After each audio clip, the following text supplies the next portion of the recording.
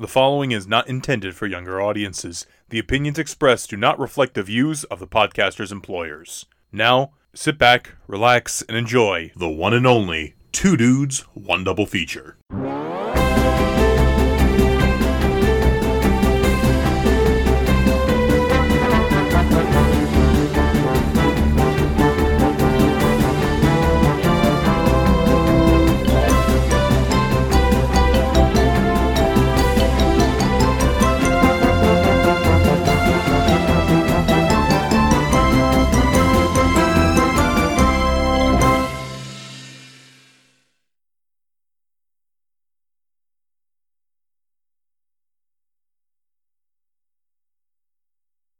Silence. All important podcasts start with silence and introductions. Really cool and sometimes silly introductions that make each podcaster nervous depending on what the other one says. Like me, I am Dude One. Richard. Holy pretension, Batman! What? No, I don't know what you're talking about. It's as plain as day to see. Oh, the Wi-Fi is bad too, so that makes it. so it's like whatever Joey's saying to me, I'm like, what? Whatever. In any case, a Sparrow the machine gun. Yes, of course. Welcome, everyone, to Two Dudes, One Double Feature. The show in which two dudes talk two films, and that's about it. I am Dude One. Or no, I am Dad One, Bruce Wayne. I'm Dad Two, Batman. I figured that had to be referenced. No, I'm Richard. He's Yep. Joe. We're two dudes. Let's go. Hey. Boom, boom, boom. Yeah, that reference was so 2000 late. Yeah. But you know what? I got that boom, boom, boom. You know, I'ma be Gotta get it now. I'ma be moving this discussion along. Again, Two Dudes, One Double Feature, where we are incredibly insufferable. Yeah. Especially to each other. So it's not like it's not like, just the listener. It's definitely to ourselves. We're just listening to each other talk, and we're like, oh, God. Oh, what is he going to say now? It's like, oh, geez. And we can't edit that out because it's important. It's too important.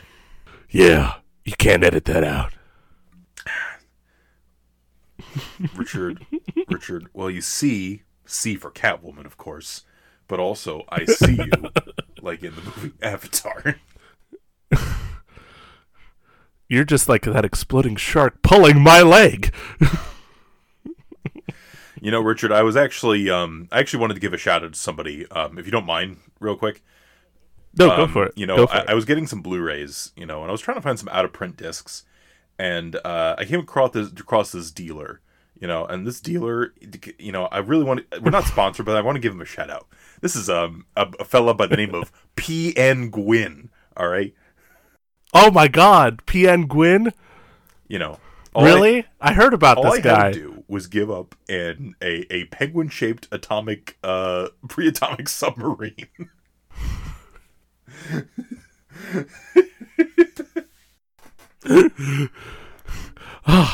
Did you do something foolish? I think so. Or was I clever? Devilishly clever. Gosh. Well, I'm going to turn the tables, because normally you ask me how I'm doing. I'm going to ask you how you're doing. Oh, you fiend. You criminal! Make those messages clear! I like how this is the new format for the show, is that we just quote our two movies for like 13 minutes until we actually talk about anything. It's like, oh yeah, we have to talk about this thing, not just reference it to death. It's like, oh yeah. Well, it goes to show you both of these are very referenceable. What was your question again? How am I doing? I'm gonna be honest. The last week or so has not been kind to myself. As Joey knows, we've talked about it endlessly, and I will say I want to give a shout out to two people actually, not like Commodore Schmidlap or PN Glenn or Though something. they should be noted. They should be very noted. First, I want to give a shout out to our friend Gifford for a couple of reasons. I'll mention the other one later because it's important to our episode. But also, the other day, I just had a really sort of like just bad moment. Like I was in my car and I was just not in a good mindset, and I was just really feeling down. And Gifford, for one reason or another, because he's the kind of guy that does this, he sent me a message on Snapchat just saying really nice things, like just saying like, I don't know, like no instigation whatsoever, no anything to indicate that I was in that position that I was in and still kind of am in. He just sent me a message just saying, hey, I just want to say I appreciate you, and just being really nice, and it made me cry actually. Like I kind of broke down. I was just it's the middle of the night, I'm in my car, and I sent him a message back. I was like, you have no idea how nice that was and how good that made me feel actually.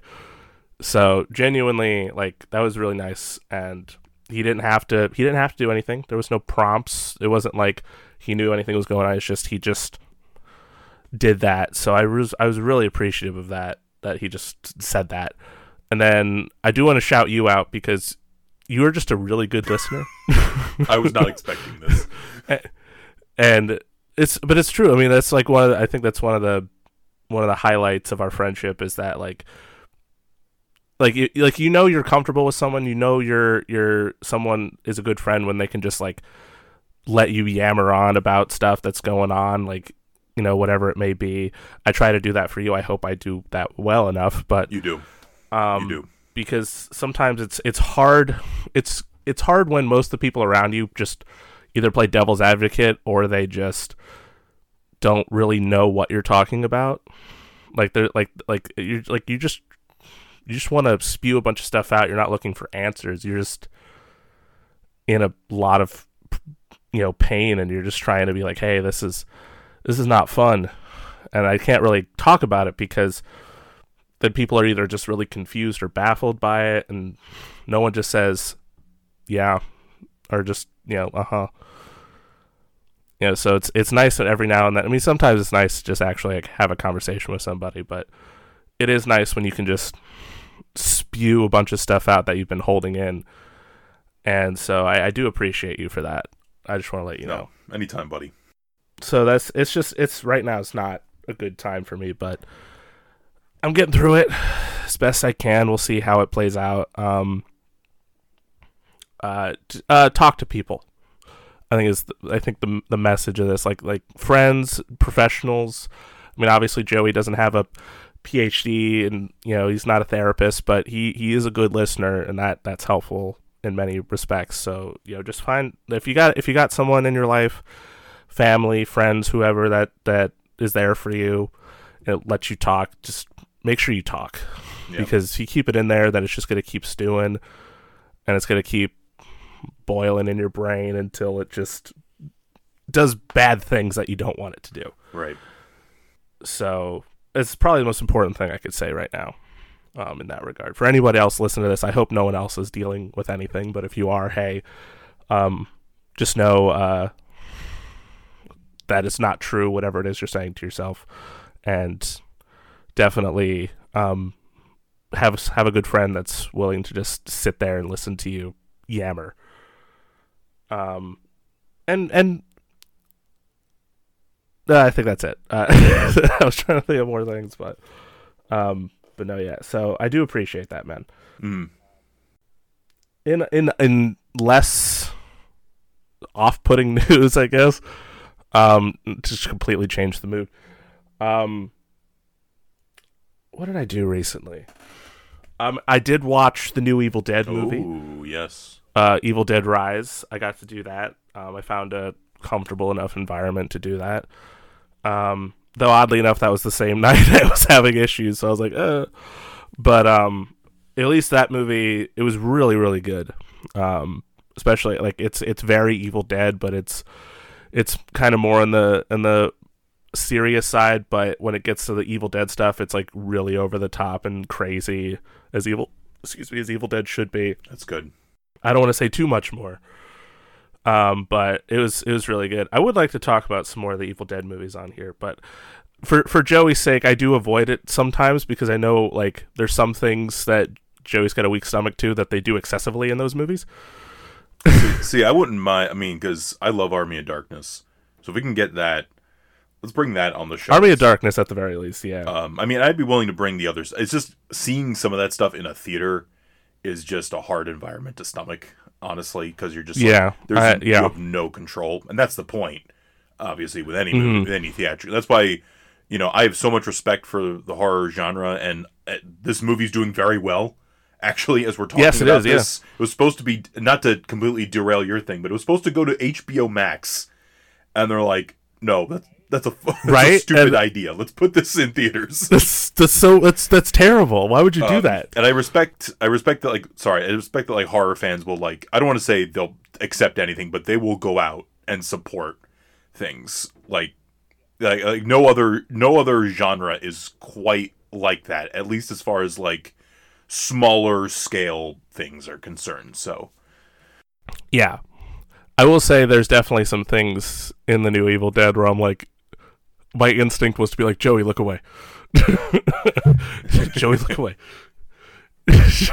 Like I know like without vomiting, I know is one big thing. There's a lot of that in the whole franchise. There's one bit that kind of, I mean, there's a lot of bits that got me, but there's one bit where a kid is eating a champagne glass. I won't go into further detail, but they do some pretty like crazy things with that. But that part I was like, oh. But speaking of kids, though, like, because most of these movies, this is the crazy part, was that most of these movies, like, we have Bruce Campbell's character Ash is sort of like the main protagonist with like the few early ones, and then some of the other ones, it's like 20-somethings having to deal with the Deadites and stuff. This movie has little kids in it, and I'm like the whole time, because there's a little girl in it who's very good in the movie. Because it's like a family living in this apartment building in California, though you can tell it's not California, but it doesn't matter. That's just horror movies sometimes. That's just movie making, man. It's just like, just find a cool looking location and you're good to go. And they did that. Like the location they found was great, and if there's any sets, I'm sure there was. They built some really good ones. But there's like a whole family in this. There's a single mom, there's an aunt, there's an older brother, a teenage middle child sister, and then a younger sister. And the whole time I'm like, protect the child! Protect the baby! As as Werner Herzog would say. Quick question. Do they toss the child as goofily as they toss Grogu on The Mandalorian? No. But the part that freaked me out the most was, just slight spoilers, but there's a bit where there's an elevator that gets filled with blood, and the kid's in the elevator, and I'm like, oh no! You're right. Protect the child. So that was the part I was like, I kept thinking about that. I'm like, oh my god. But I will say, what I thought was really cool is, I forget the actor's name, but the older brother in the film is portrayed by a trans male actor, pardon me, and they don't like address it as if it's like a huge part. It's just the older brother, and I thought that was pretty cool. Right, that's cool. So I was like, oh, hey, that's really cool. And they were very good. They're very protective. They saved that kid from an evil possessed character. So I'm like, hell yeah, brother. But when the mom gets possessed in the movie, which you've seen in the trailer, is a bunch like it's. The actor that plays the mom, I think Alyssa Sutherland is her name, very, very good. The whole cast, the whole family is really good. Even the neighbors, like I didn't realize neighbors were going to be involved, but of course they're in an apartment complex, so the neighbors are going to be there. But no, it was a really good movie. I was glad that it turned out as well as it did, and I'm glad it got a theatrical release. Yep. as opposed to just being stuck on the streaming platforms. But outside of my stuff, how are you doing? Yeah. Yeah. Yeah. Yeah. Yeah, you know, a lot, you know. Yeah. But there's some good stuff. I feel like we have a Disney trip coming up, you and I, and we're sort of planning towards that, but also we're getting Allison, more aggressive with it. We're trying to actually yeah. Allison's gonna come down to Jersey in a bit, and that's nice. Maybe she could just pop in and record in an episode. just like, what do you think of this weird movie we're talking about today? I haven't seen it. Cool. No, but we're planning on doing stuff. You know, so we like to try to see Broadway shows too. So is that coming up soon? It's coming up. You know, so that's really exciting. Just a lot of other just silly stuff. That's just like more annoying than anything else. One thing I have been doing that's been exciting, and you've been part of this a little bit, is that I've watched. I finally have watched the 3 main like James Dean movies. Well, I'd seen one of them years ago. Rebel Without a Cause, his most famous work. Yeah. Iconic in that movie. Just got a 4K release from Warner Brothers, which is nice. But I really liked James Dean in my teens. I had a James Dean t-shirt. I have a book, with photographs from his life. But I had never seen East of Eden, nor had I ever seen Giant, which is funny because I remember going to Suncoast. One of the DVDs I remember vividly in my brain is the DVD for Giant, where it's like Elizabeth Taylor, Rock Hudson looking at each other. It's a brown cover at the bottom. It's like James Dean looking like a cowboy with his feet up, or it's a really iconic image. But I got the 4K for that actually recently. These are also all on HBO Max, by the way, in case you ever want to check out his work, at least at this point in time. Yeah. And man, like he's incredible in all 3 of these movies, but I was particularly impressed with Giant, which is like a real like epic Western, dramatic piece. And James Dean is so great in that movie. And you really like, he's so good in East of Eden, Rebel too, but in that movie, it's like, you really get a taste of like, what could have been beyond that point. And, it sucks that he died so young. Yeah. But, grateful that we at least have the work that we do, and it's available in like high definition. I mean, East of Eden and Giant are available in Dolby Vision on HBO. Like, That's pretty great. Yeah, it's pretty good. I got the 4K for $12. So listen, it's if you're a James Dean fan, it's a good time to be a James Dean fan. There's some good 4Ks out there for at least 2 of the movies. East of Eden, I think, still needs a 4K though. I think the elements are, if they have Dolby Vision and Atmos for that movie on HBO Max, I'm sure they could put out a 4K of it at some point. Oh yeah. I also watched. I don't know. Did I talk about Renfield recently? No. Okay, so I haven't seen a lot of 2023 movies because of everything that's going on in my life. I've seen like 5. Well, I've seen like 5 or 6. What were the 5? Well, I saw Ant-Man Quantumanium, Ant-Man Wasp Quantumanium. I saw 65, Super Mario Brothers movie, the movie, which is fun. I actually have more thoughts on that when we get to our second feature, or in relation to our second feature. I saw Renfield. Renfield's probably my favorite movie of the year. The Nicholas Hoult, Nicolas Cage, Dracula movie. A lot of fun. A lot of fun. Actually, again, the director of our second, Chris McKay, directed that one and also directed our second feature for this week's double feature. And I also saw 84 Brady. Oh. I just saw it on streaming.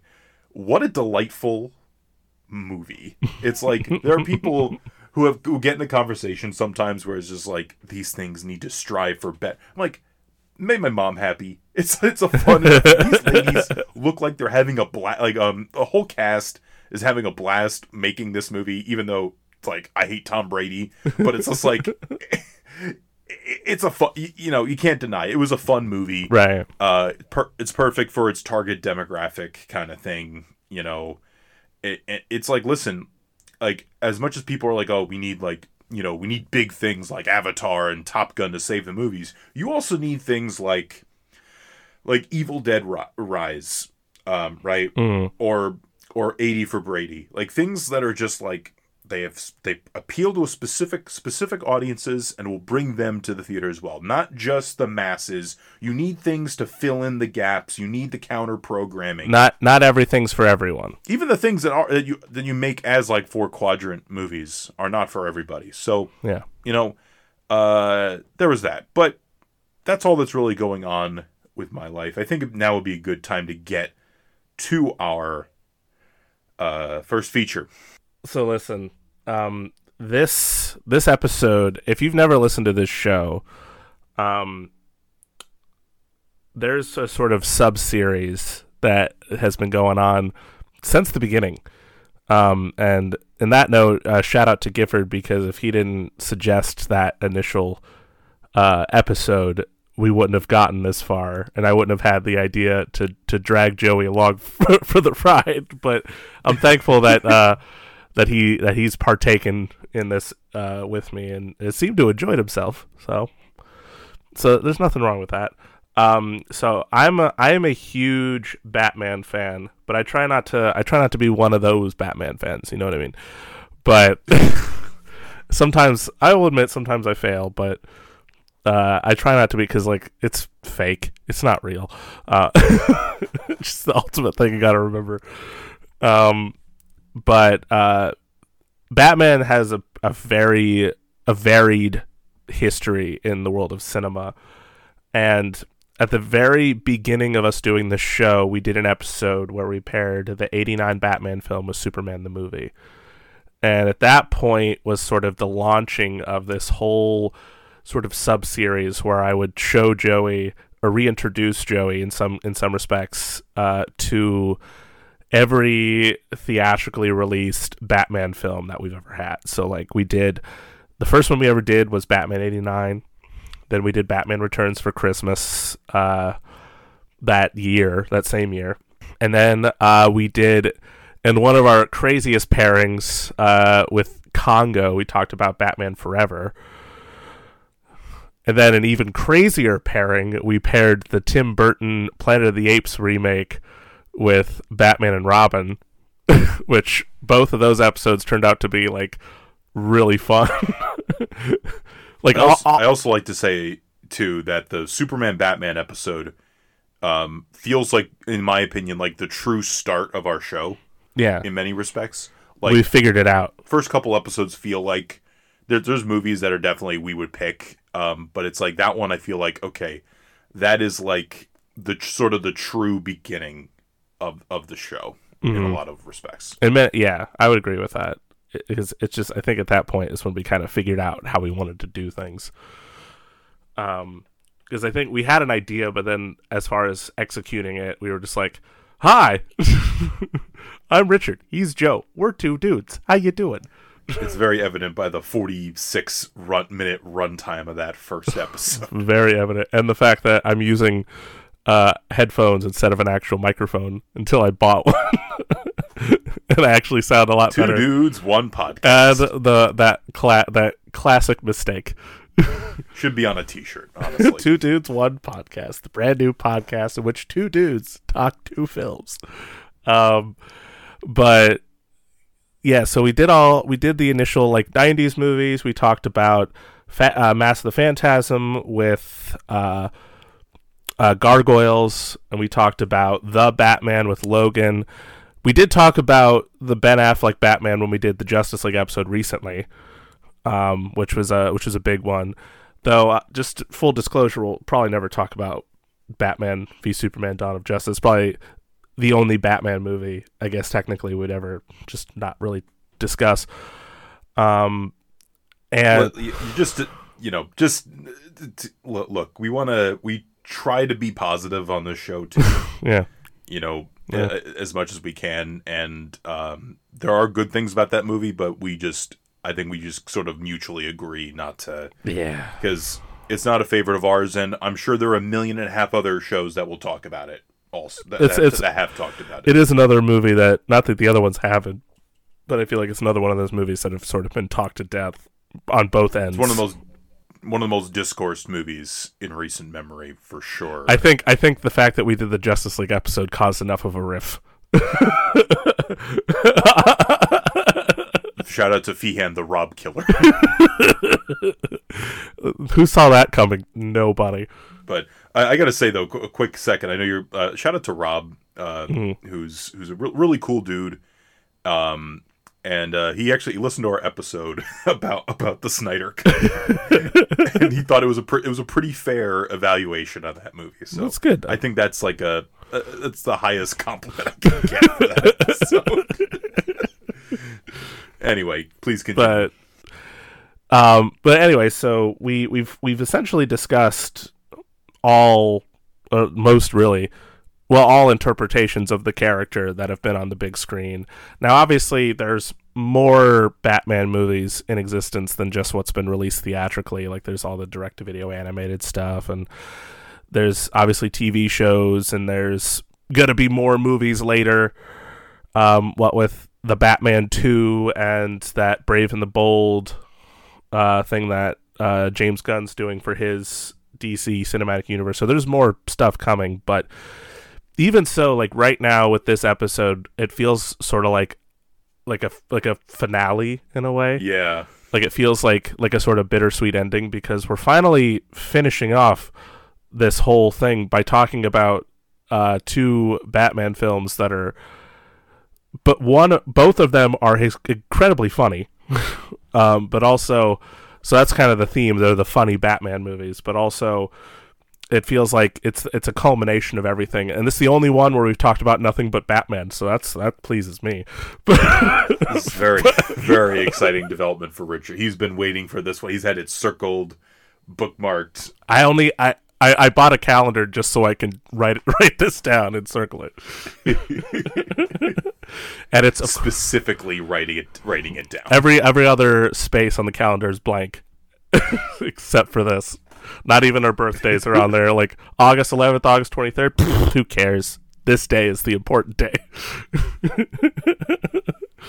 But no, I'm also excited because I know these, especially this first one, is one that Joey really likes, and because in truth, like while Joey isn't like someone that hates Batman, he's not like as big a fan, but he's been. I'm a very casual fan, I would say. You know, which sometimes when you hear the term like casual, sorry, no, to defend myself as a casual. Sometimes people are like, "Ew, you filthy casual." I've always hated when people said that. Like what's wrong with being casual? Nothing. Like it's fine. It's fine. I'll go see the Batman movie. I like seeing him be Batman. It's nice. What do you want me to do? Nothing. I've read some of the I've read Year One. It's good. It's good. I've read some books. Like, listen, like, it's like a buffet. I'm not going to get everything on the buffet because not everything is going to appeal to me. I'm going to get the things that I like this movie. Movie appeals. You filthy casual. Yes, I am filthy, but not as filthy as the buffet that we would be ordering. Batman gourmet buffet. Oh my gosh! But no, there's nothing wrong with that. There's nothing wrong with that at all. I will say, I'm thankful that you were like, yeah, you know what? Sure, let's go ahead and just talk about all these movies. But also, I feel like some of them I would be like trying to sell you a little bit. I'd just be like, hey, what if we did Batman Forever with Congo? Listen, because that's basically Gorillas or my Batman. It's like Gorillas and Dracula and Phantom of the Opera. And I got Joey. Yep. I was surprised we didn't, you know what, in retrospect, I am surprised we didn't do Phantom of the Opera and Robin. But I feel like that would have just been a bad experience. It might have been worse than the I don't think Joel Schumacher, may rest in peace, I don't think I would have wanted to do a double whammy. Like, no. See, Gerard Butler should have had more, like, theater puns, like Mr. Freeze has ice puns. The stage is set. It's curtains For on you. Hey, break a leg. Yes, it is. Somebody cracked a note. Like, we're gonna perform the Scottish play, and then the Phantom just goes, Macbeth. No.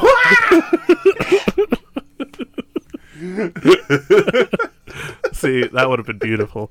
But anyway, so long story short, I'm very excited to get to this first one. 30 minutes in. Joe Denny Dan. Yes. What is this first Batman adventure we're going on together? My phone just vibrated. What is this first Batman movie we're talking about today? Well, we are talking about the 1966 feature-length movie.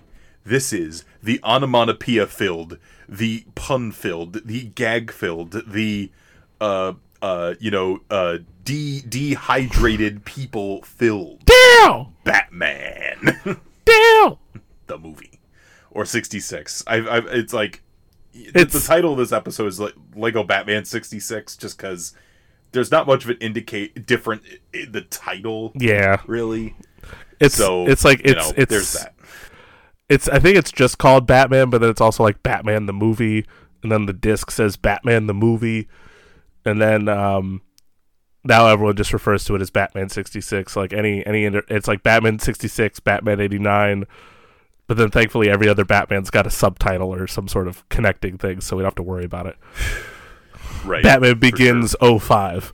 I mean, because you got to think about it too. This was, you have the Batman serials back in the day. Mm-hmm. We should also just bring those up as well. Just to, that I will say that initial one has aged.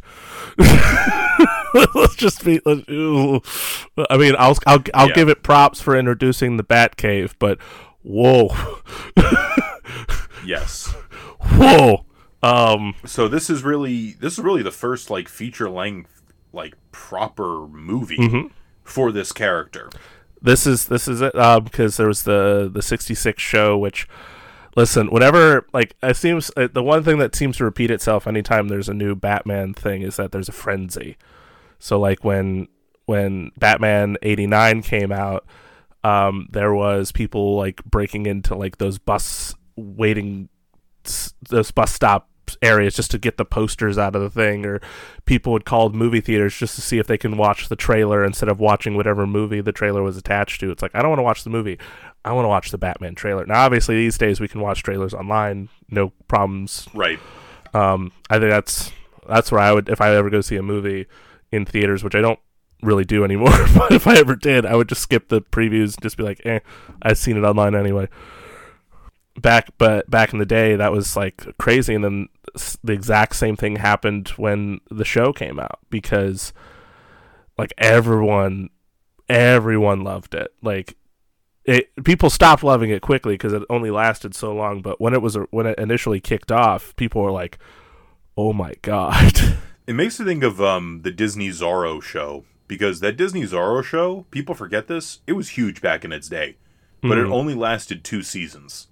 Was it like, when did that come out? That was the 50s. 50s? This is like I was like 57, I want to say. Yeah, like 57, 58 maybe. But like, yeah, it was like the 50s, and it was one of the most watched things on TV at that time, but I think there was a lot of like different things that happened that prevented that thing from going on longer, though it did get like 2-hour-long specials afterwards. Nice. But like, yeah, this show is like an example of like, this was really popular, and then obviously it only lasted 3 seasons, this show. Yeah. But I was bringing this up to you when we were talking about this. 1966 was a big year for nerd culture when you really think about it, because you had this movie and the show and Star Trek. Oh yeah. And listen, Star Trek, like, I think both of us maybe have like a very casual. Oh, it's that word again. Casual.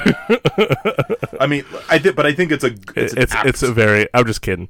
I'm not going to use filthy with it. I think when you put filthy on it, it's like I don't know. I didn't shower today, so I guess that would be apt for me. well, in any case, like Star Trek was a big deal, you know. And then it only lasted a couple seasons. Mm-hmm. Funny enough, like 3 seasons, 3 seasons, I think. I couldn't tell you.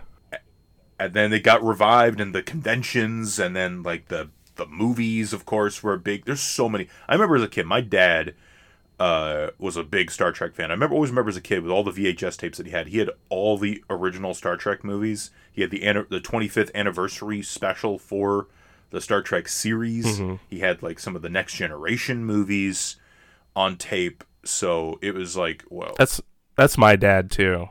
Like he's still a big Star Trek guy. Like he watches like all the new shows they have out now on Paramount. Yeah, he watches Picard, and I don't know if he I know he watches Picard. I think he watches the one that Anson Mount's on, like Strange New Worlds or whatever. I've heard good things about that one. Yeah. I mean, Star Trek's always been like I think from what I've seen, it's always been pretty entertaining, and I like the sort of, because that's always been the difference between Star Trek and Star Wars, is that Star Wars is more like fantasy, and then Star Trek's more like adventure, and so that element of it's always kind of fun. Like I watched Wrath of Khan for the first time not long ago, and that was really fun to watch that. Ricardo Montalban's great. So great. No, like that was I didn't even think of that when you brought that up. I was like, oh yeah. But then of course, you know, William Shatner would play or voice Two-Face in the animated sequel, which he was very good. Very good. And it was like, how cool would it have been to see him like maybe for an episode be Two-Face? Because that was one of the like prime villains of like Batman's Rogues Gallery that never made it on the show. My favorite Batman villain. It's like, there you go, like nothing. But I'm glad that like they finally did tackle that character, and it was the last Adam West performance before he passed away. Yep. So he got to do Batman one more time in animated form, but still it was really good. One thing I really like about this movie, you know, like I don't want to get too deep into like the plot is like, you know, it's like the villains team up. And Batman and Robin have to stop them. Because I think about this movie, and I think about your feelings on the Batman. Yeah. These are both great adaptations of the character. Yes. From everything that I've known about Batman. But for very different... But they're both committed to whatever version they're doing. They don't half-ass it. There's no, like sly winking. It's just... This is what it is. Mm-hmm. Like, listen, it's like, with this movie, like... Batman, we said this a bunch of times, like, and I say this a lot, Bruce Wayne Batman in this universe, he's not smart. He just happens to be smarter than most everybody else. He understands the absurdity while also being absurd himself. Yeah. So like when they're trying to solve the Riddler's riddles, there's the iconic what sits in a tree, what weighs whatever amount of pounds, sits in a tree is very dangerous, and they're like, a sparrow with a machine gun. Yes, of course. What does a turkey do when he flies upside down? He gobbles up. Yes. But also, it's great. It's just the absurdity's amazing. I love, like, you know, obviously, like, Catwoman / Kitka are the same person. It's just like she just wears a little mask. Like, it's nothing like, it's not much of a change. Because it's not much of a change, but it just goes with it. You know, they don't try to over explain everything. Like, because I think that's another thing too, is like the sort of cinema sins of it all, where they're just like every detail. Like, this is well detailed, but it's not like, it's like, don't think about it. This is it's actively what the universe it's is. actively thinking about it, but it's living in it. Yes. Yeah. Exactly. I also want to give credit to Lorenzo Simple Jr.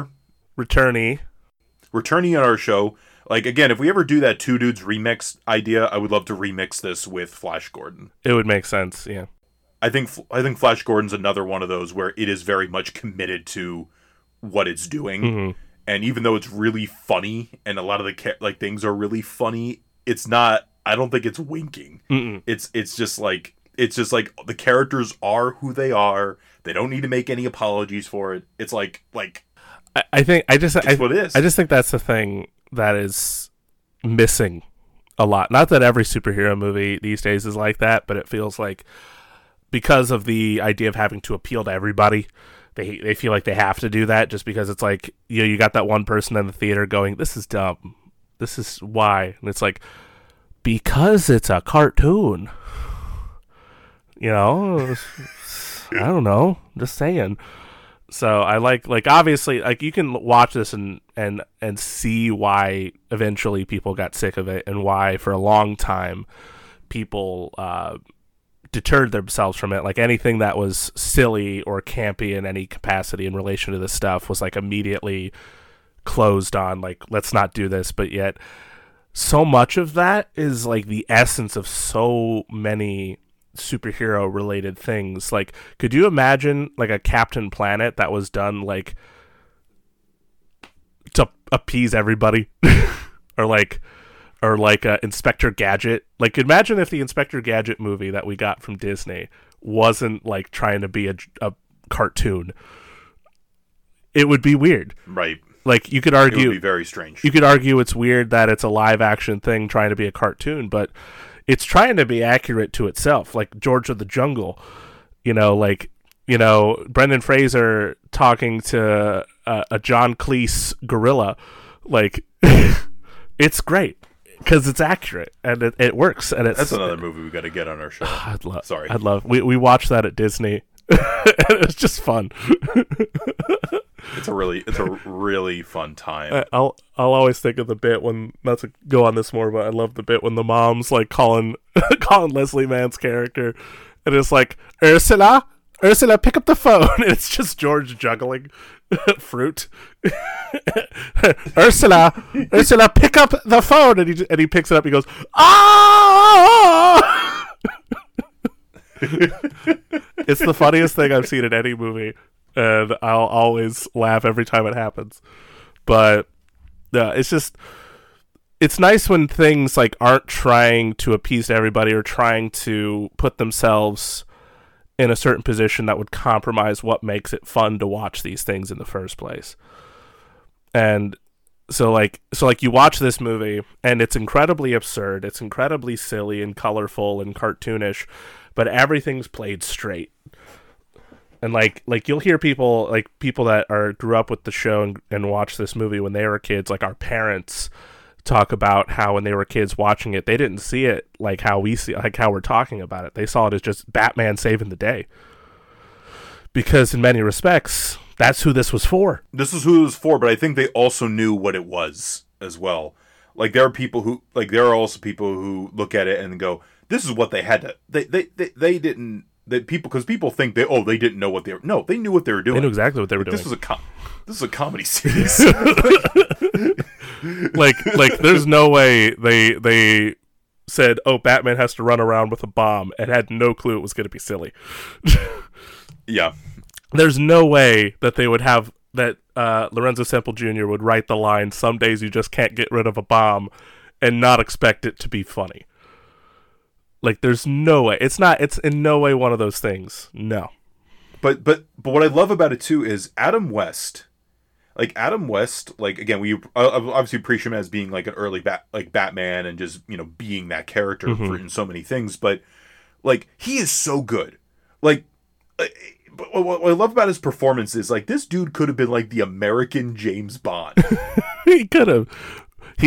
In a lot of ways, it makes me think of what's that guy's name? Leslie Nielsen from Airplane and all those movies. Yes. Because he started off as such a dramatic actor, and then he started doing all those parodies, and it completely put him in a different box. Right.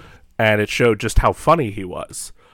And it's kind of wild because, like, I remember, because I grew up with, because my parents watched the Naked Gun movies all the time, and so I only ever knew him as that. And then to like hear later, especially after he passed away, just like he started off as a serious actor. You're like, huh, what? Dude, he was in Forbidden Planet. Like, really important. Like, what? Really great science fiction movie. Definitely would like to get that on the show at some point too. But he's so good. Yeah, like Adam West like, was fantastic. Like it's not only just like he delivers the lines perfectly, but like he's like with such commitment. You know, like I know we talked about the commercial that he's on, that one commercial that like sort of helped him get the role, and it was like a really kind of silly. He's got like a tube thing, but he's so serious.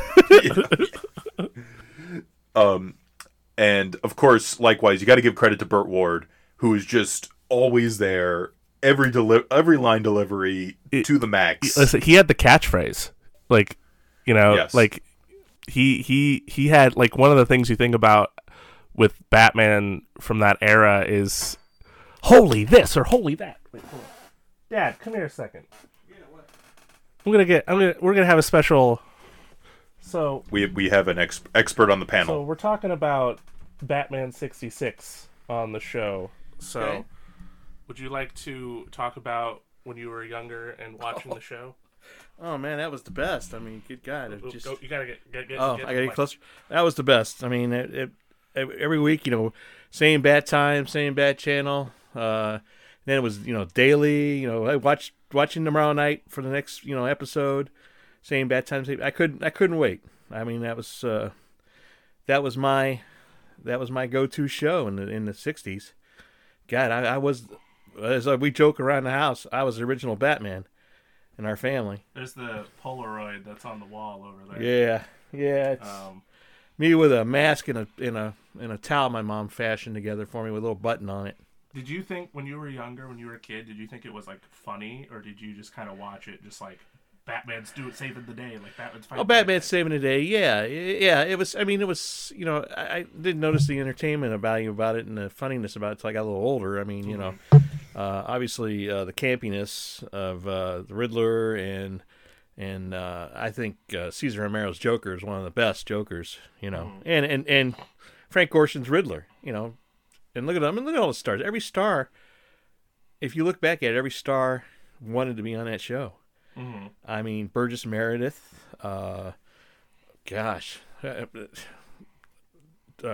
can't think of her name. Collins was on Dynasty. She was on there. You know, I mean, there was all kinds of people. You know what I'm talking about, don't you? Yeah. Well, Joey's. I'll do. I'll look it up. And I'll put it in. It was a who's who. Yeah.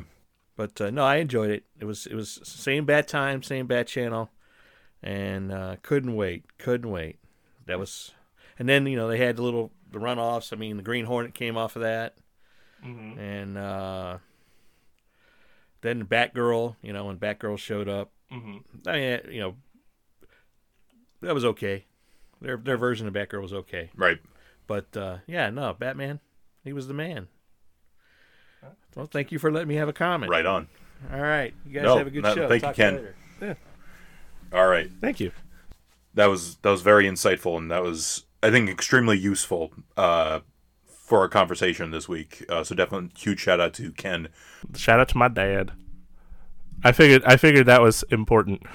Burt Ward, the commitment and just like the energy of like a child. Like, he had to do his own stunts too. like I think about because they did that special. It was like a thing where I forget what it was called, but it was like a special where Adam West and Burt Ward talked about the old days, and then they would shift to the old days. You know what I'm talking about? Yeah. I think I know. It had James Marsden on it. Not James Marsden. Who's his name? Is it Jason Marsden? He's a voice actor. He did the voice of like Jason, I believe yeah. it is. Yeah, who plays in Goofy movie. He's Max in the Goofy movie. He's so many. He's in so many things, and he's fantastic as well. He was Eric Matthews' best friend on Boy Meets World, which Eric Matthews, played by Will Friedle, would go on to play Terry McGinnis, Batman. But that's the connections are there. Whole other Though I think he also voiced Dick Grayson and a bunch of other things. But I remember there was like a running joke, and I think Burt Ward even talked about this. There's a running joke on that where like they would be like, "All right, Jason, go," or they would say, "All right, Burt, go ahead." What do you mean? Go ahead, do it. What are you talking about? Like, don't I get a stunt double? But you said you could do this, right? Yeah, no, I could do it. Yeah, it's fine. It's fine. All right, do it. but it's also a great audience, like for because kids would obviously be like the target audience. Oh yeah. Great like audience surrogate for kids, especially when Batman's getting into like the lovey-dovey scenes with Kit Kat. I love that scene when Robin's like, we shouldn't watch this, and then Alfred's like, yeah. Alfred's a little Alan Napier. Alan Napier's as Alfred's great, but he's also a little pervy in that scene. Mm-hmm. Oh yes. Listen. He has to take care of a lot. He has needs. Alfred has needs. Maybe he doesn't get them out in the most healthy way, but he has needs. I don't want to defend Peeping Toms, but Alfred's an exception. I guess. Absolutely. No. We're not defending Alfred. We are simply explaining. I can't believe this is happening. Because clearly he's just, like, I love the bit when he's like, oh, yes, we should stop. But like his face, just the. I remember when they start kissing and he goes, he does the whole face. Yes, his O face. But again, also, like, how good is Batman if not as good as his Rogues Gallery? And in this movie, obviously they get the big guns. Obviously, we have Joker, played by Cesar Romero, who's iconic in the role, and there's obviously the mustache thing. You can't not mention the mustache thing. It's because he's a lover on screen, and so that was his golden ticket. That was his selling point. He's like, I refuse to shave off my mustache. So every time you see him, it's painted over, but it's part of it now. Like maybe at the time you're like, Jesus, but now you're just like, you can't have it. Like even in the animated one. Like, yeah, it's like it's great, dude. Even I have the Funko Pop of the Joker with like the surfboard, and he's got a little bit of like. It's beautiful. It's so good. Then Burgess Meredith, obviously iconic actor. Returnee to our show, because he was in Clash of the Titans, which features one of the saddest stories I've told on the show. Yeah, probably the closest Richard has said, you know what, Joey, I think we're done here. I was thinking more just the first part before we got to the other part, but that got deleted. So yes, no one will hear that ever. No, no one will ever hear that. No, but no, Burgess Meredith is fantastic.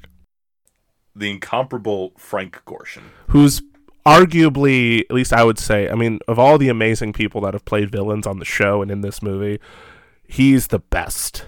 Like he's in the first episode, and like I know they got the guy that played Gomez Adams, John Astin to play Riddler later. I don't remember him as much because I mean there's still just so many episodes I haven't seen. Even though I have the thing, I need to sit down and actually watch all those episodes. But me too. Yeah. That'd be a good thing to have, like, as an eventual project. Yeah, But anyway. But no, Frank Gorshin is iconic. I mean, his energy he brought to the Riddler, like his laugh is iconic. I love. I think there's one shot, and you might it's like when there's like he's like at the villain's base and he's looking at the plant. We had them in our grasp, and he just rips it off. Batman and Robin still alive to pluck us. But I also love. And then no, you go ahead. You go ahead. Cesar Romero going, delicious. No, I love, like, because obviously Riddler's whole bit is that he's smart. Like he's trying to outsmart Batman at every turn, and so like he does the riddles, but he's also a huge narcissist, so it's hard for him. So like Frank Gorshin perfectly represents that in the one scene where he comes up with his idea to kill Batman, where he essentially not only puts on a show and makes everyone focus on him, but also he's like, this is the most brilliant idea.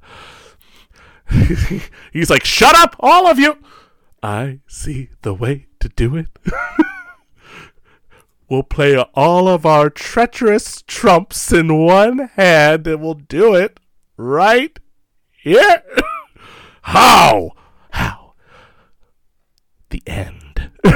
like just the pure drama that oozes out of him is amazing, and he's so good.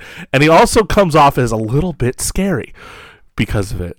So it almost makes it that much more effective. Is like because like Burgess Meredith is like does a great job, and Cesar Romero and everybody, but like Frank Gorshin, there's when he's let loose, you're like, damn. He's the MVP as far as the villains are concerned. Truthfully, They are all fantastic, but also Lee Merriweather. Which it should be noted that in the show at the time, it was Julie Newmar who was playing Catwoman. Catwoman has been played by 3 people effectively within this era, including Lee Merriweather. Eartha Kitt, also, you got to mention, who is amazing. Yes.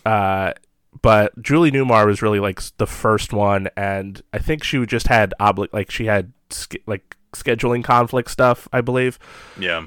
So they had to recast her because they were still doing, I think, at least the first or second season or whatever when the movie came out. Because I think they planned for the movie to come out before the show to try to sell the show, but yes, they weren't really used to that, so they just did it in reverse.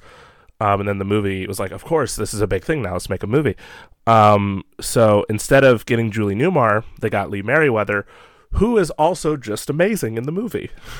Like, she is great. Like, she's charming, she's sexy, she's hilarious. I love her Russian accent when she's, I'm going to say the whole thing. I'm going to give respect on the name. Kitanya Karenia Karant. God damn it, I messed up. Hold on, wait. No. Kitanya Irenia Kitanya Karinska Alesov. She is from the Moscow Bugle. So, to quote a character from our next movie in a different movie, first try. First try. But she's fantastic. But here's what I really love too, because like I feel like in more modern Batman things, like the villain get up feels just like, okay, you're just like a serial killer or a gangster that happens to be associated with this animal. Yeah. But like in this, the Penguin feels like a cranky bird. He does. Like I do kind of miss the wahs, though. I think I was happy that Danny DeVito still did it because he kind of looks like a sickly, angry, cranky bird. Yeah. But then, like, I think about like Catwoman here, where she's looking at the periscope or whatever, and she's like Frank Gorshin's just like, what? Then like the pirate guy's also like, huh? Oh, that's a pirate guy. It's a pirate. It's the pirate guy. Sorry. I also just like other bits that just live in my memory. Commodore Schmitlap, as they're about to get this guy, he's an important figure in the Jolly plot. good service aboard this yacht. But like, I just remember they have to give him like tea or something. Right? Commodore Schmitlap's ringing for his tea. And he's looking. It's like a fake like sea air thing, and he's going. Then I love it's revealed it's one of the pirate guys just like flapping a flipper. flapping a flipper in like a bucket of water, and then like moving the thing and going. I mean, that's great. But also, in addition to all those like guys, you also got to give a shout out. Important. I know you'll agree with me on this. To Commissioner Gordon and Chief O'Hara. Oh yeah. Neil Hamilton and Stafford Rep, who are both incredible, both hysterical. Not even Commissioner Gordon and myself know who they really are. In fact, our old relatives we live with don't know. Clever. Devilishly clever. Yes, so good. The amount of adjectives they gave the actor to play Commissioner Gordon to say is amazing. Yes. I think my favorite line is, "Thought strikes me. So dreadful I scarcely dare give it utterance." Like, this is Shakespeare dialogue. that's in this movie. Of course, like the whole like scene, like revealing who's all involved in this whole thing is like I imagine when Lorenzo Semple Jr. wrote that scene, the exploding shark was pulling my leg. Like that whole, it's amazing. Like where there's a fish, there could be a penguin. Where there's a fish, there could be a penguin. Wait, it happened at sea. See? C for Catwoman. C for Catwoman. That exploding shark was pulling my leg. The Joker. The Joker. It all adds up to a sinister riddle. Riddle. Riddler. Riddler? Thought strikes me. So dreadful. Oh my god. Are you reading it? Do you have it? I'm looking. Please. I'm just so amazed. Please, give us a taste. The thought strikes me. So dreadful, I scarcely dare give it utterance. You think that this guy be talking about some sort of national tragedy, but he's talking about Burgess Meredith wearing a Halloween costume. And a prosthetic nose and a big old cigar holder thing. Dude, you know what other things I love? We laughed at so hard at this, when they called the Navy. It feels so relevant too, just like with a lot of the issues we have going on. But like first off, how cheery and chippery the Navy came off is wow. Like, I don't believe that the Navy is that like Batman calls them on the bat phone and they're playing like some game or whatever. And the guy goes, "Whoops, too bad." And like he's whistling while he's trying to find a file on the submarine. He's like, yes. And he looks at the girl he's playing with. He's like, "Keep practicing." And she's like, "Okay." And like PN Quinn. Selling subatomic submarines to people who don't even give their full addresses.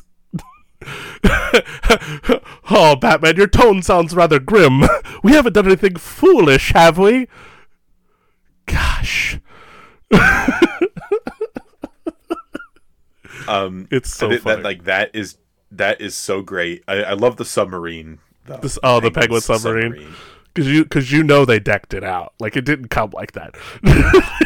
No, because again, that's what I like about these era, like this era of supervillains. So they're so extra. They're so devoted to their themes. Like, even when you look at the underworld crime whatever group that they formed, like everyone's like got their own. Even their pens, like their pens that they have are color coded. They're purple, they're green, they're blue, they're black, and they have little like tips on them. Like there's a question mark and a little cat head. Like, it's amazing. like you could tell they didn't want to mix their themes up at all, so they just made sure they organized it. And obviously, because it's Batman 66, it's always at a Dutch angle. Yes. Like, everything involved with the villains is at a Dutch angle. Because why wouldn't it be? Joey just went into a Dutch angle when just now. I think he's doing something.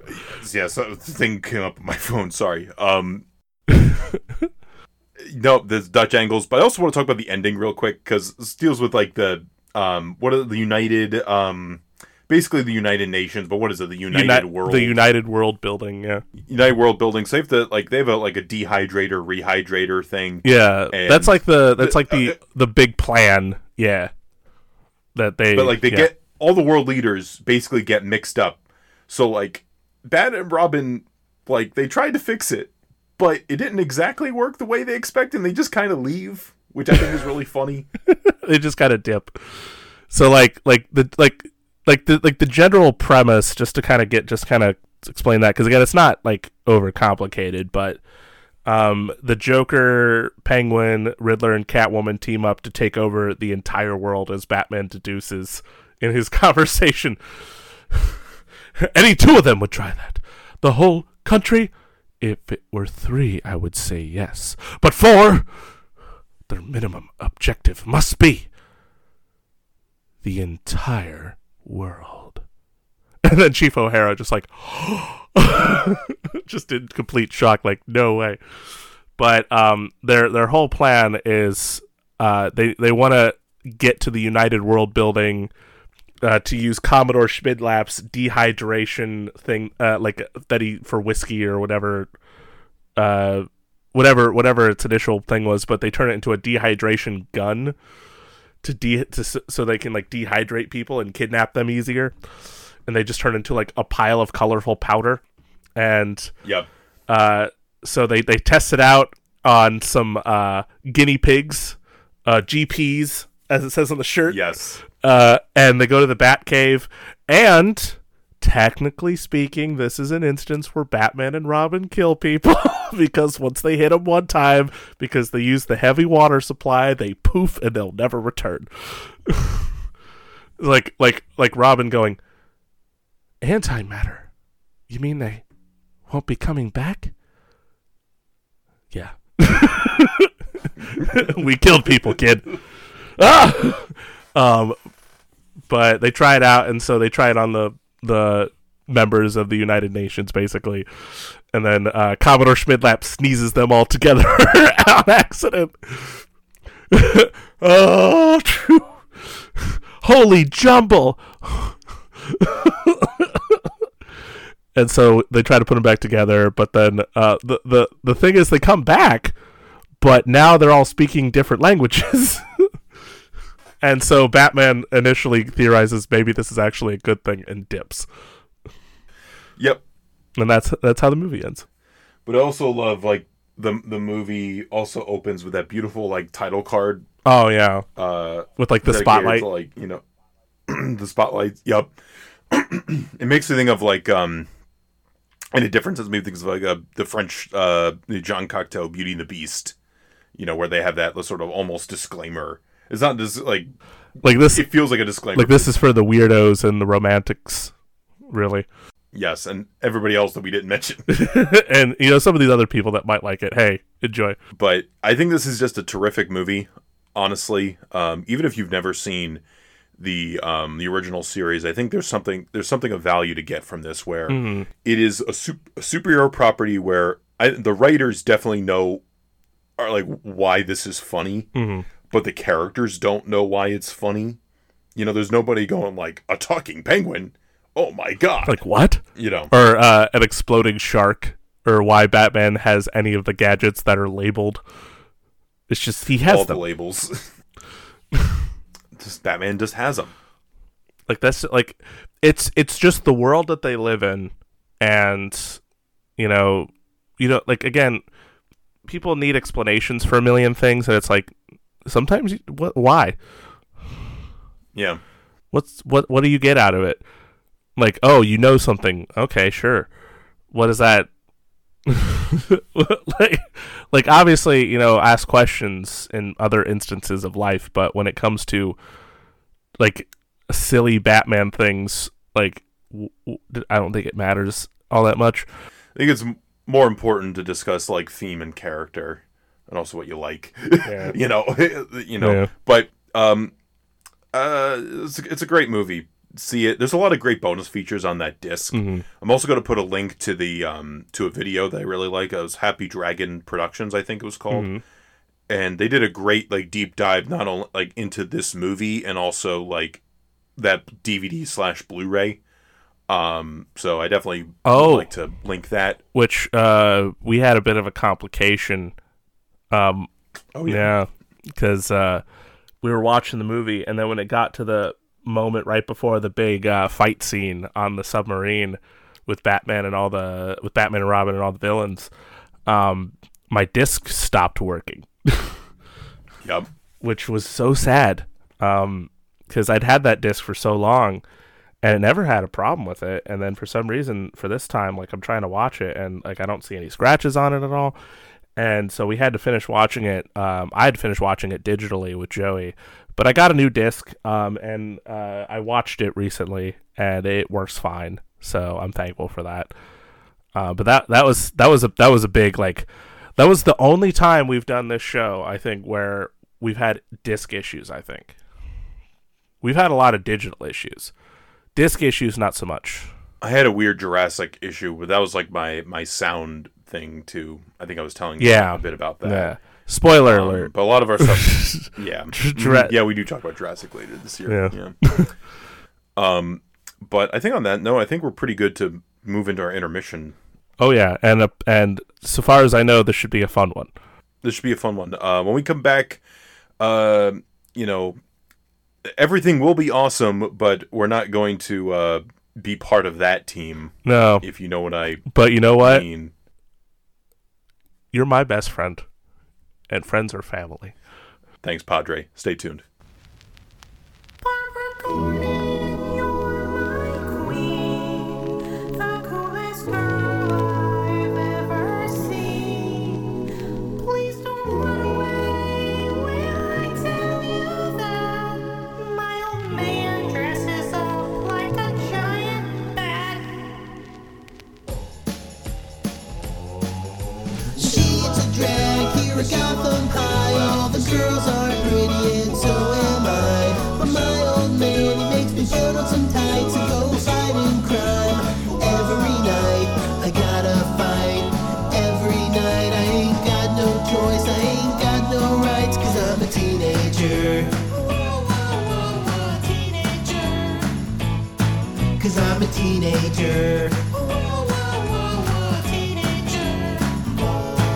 Barbara G, you're pretty cool, the coolest girl in school. Can I take you on a date? Can I take you to the pool? Can my dad come through? Can we all go out? Can you and me and my dad go stepping out? Can we all wear tights when we go out tonight? Can we get in some fights? You know it's only right when you're a teenager. When you're a teenager.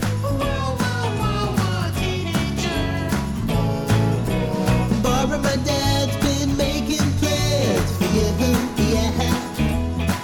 And not only will you be my girl, you'll be bad girl too, yeah. And do you wanna live in this cave for the rest of your life? Even though you can't legally drive, you're old enough to risk your life. Cause you're a teenager. Cause you're a teenager.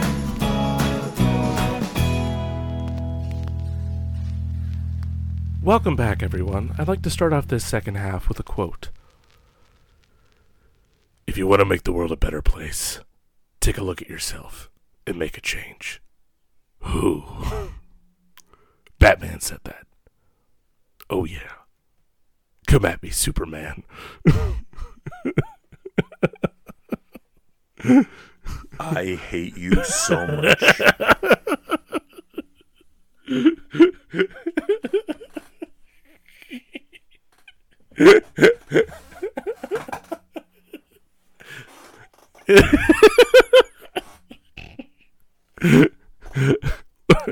The Lego Batman movie leader. Did you And everybody. Did you expect that? No, I was trying to reference the I was trying to reference the movie. Fly, Robin, fly. I did something. I did something. Always Now, bet on the- black. The Lego Batman movie. Now, should be prefaced, you know, I think we were both fans of the Lego movie. Yeah, I like the Lego movie. The Lego movie was it was a big surprise for people, and was it 2014 when that one came out.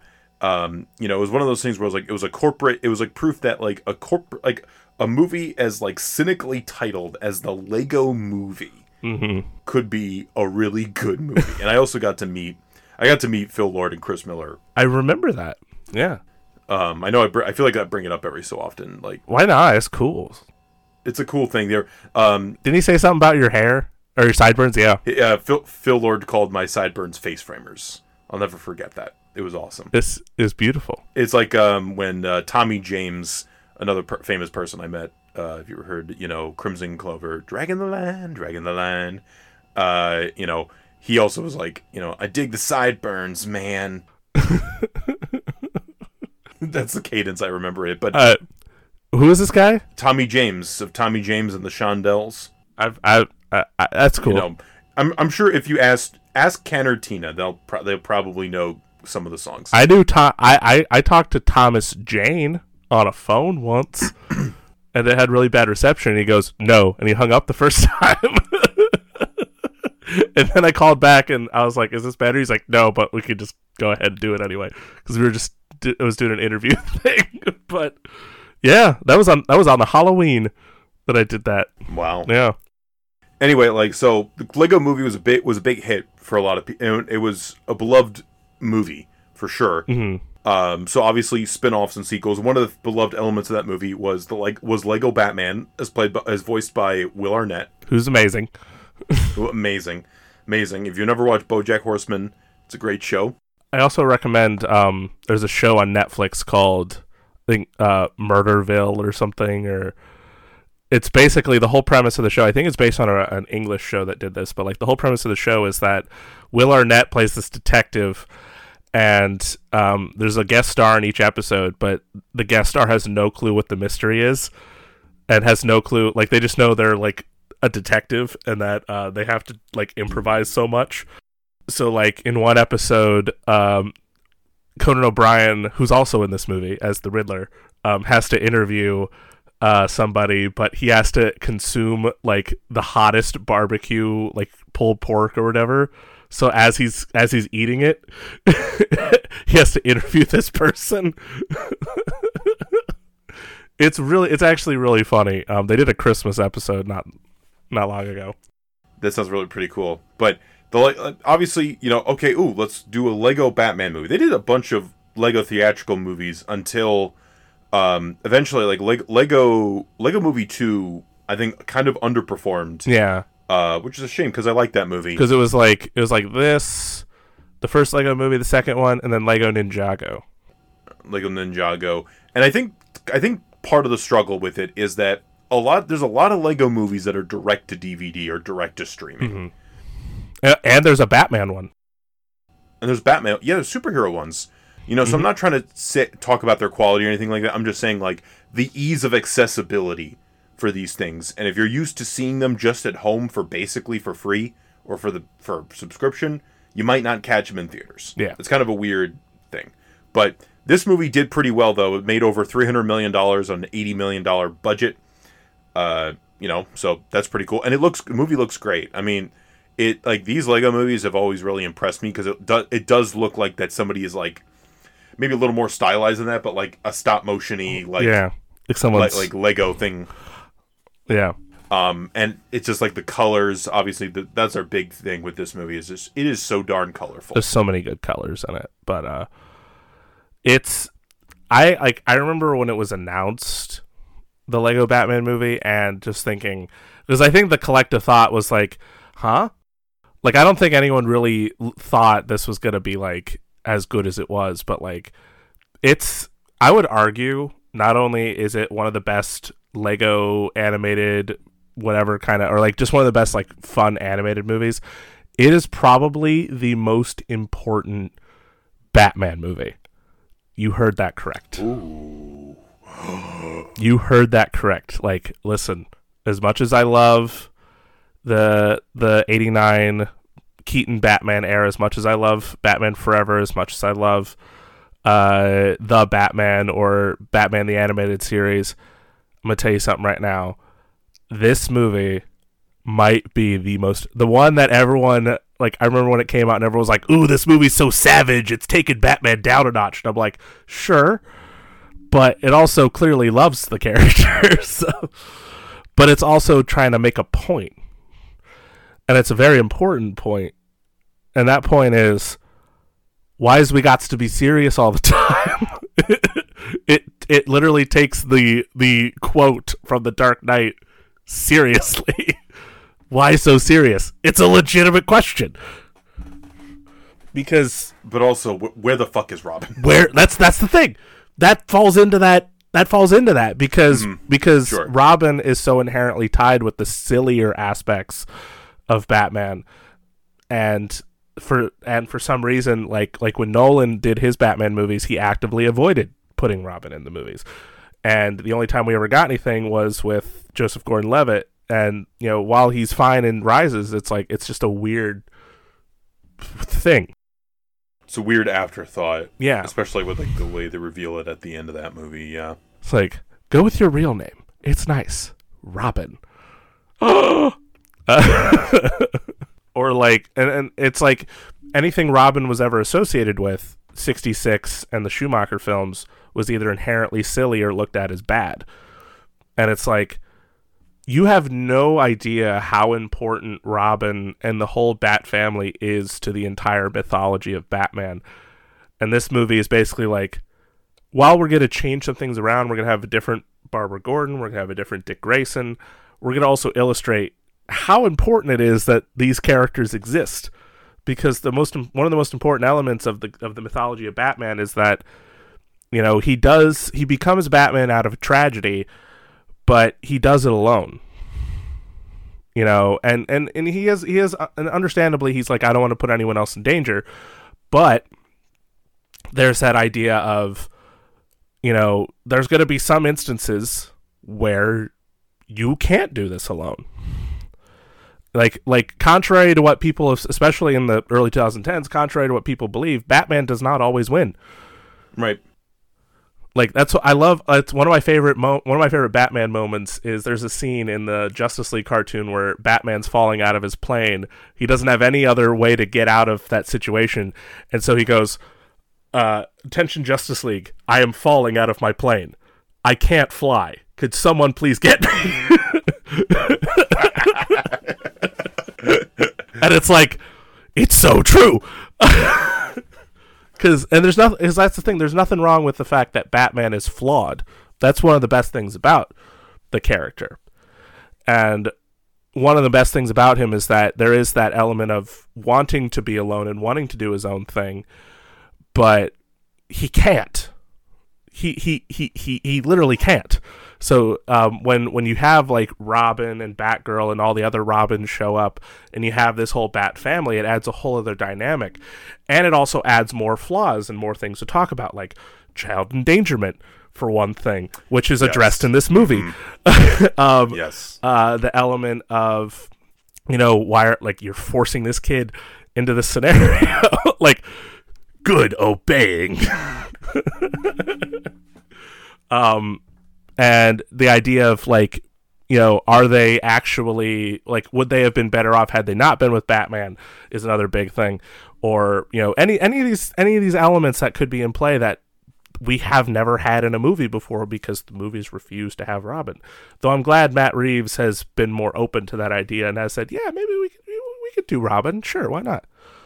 So we'll see if that happens, but I don't know. But... I mean, if I had to guess, I mean, because it could happen, but I also think because what's the Batman Brave and the Bold? That's the other, like the DC, more like DC movie universe. Yeah. Like Batman. And that one's gonna have Robin. Right. So I feel like it might be a case of like they might just, again, I don't know what they're thinking. This is true.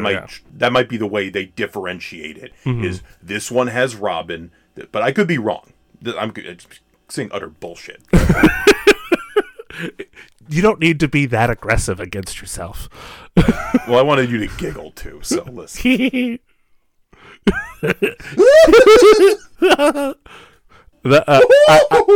I do love that Conan O'Brien did the Riddler giggle in this movie.